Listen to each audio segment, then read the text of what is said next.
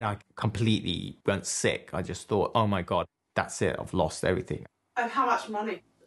$2.1 million. The so-called king of crypto, Sam Bankman-Fried, is about to go on trial for multiple fraud charges. If the former billionaire is found guilty, he could face 115 years in jail. Bankman-Fried's company, FTX, was marketed as a safe place for normal people to invest in cryptocurrency, which is a form of digital money held outside of traditional banks. Sunil is one of millions who trusted FTX. He was saving up for a new house and to put his son through university. And after a few successful years of trading, it all went wrong. I think my stomach dropped when it wasn't processing my withdrawal attempt.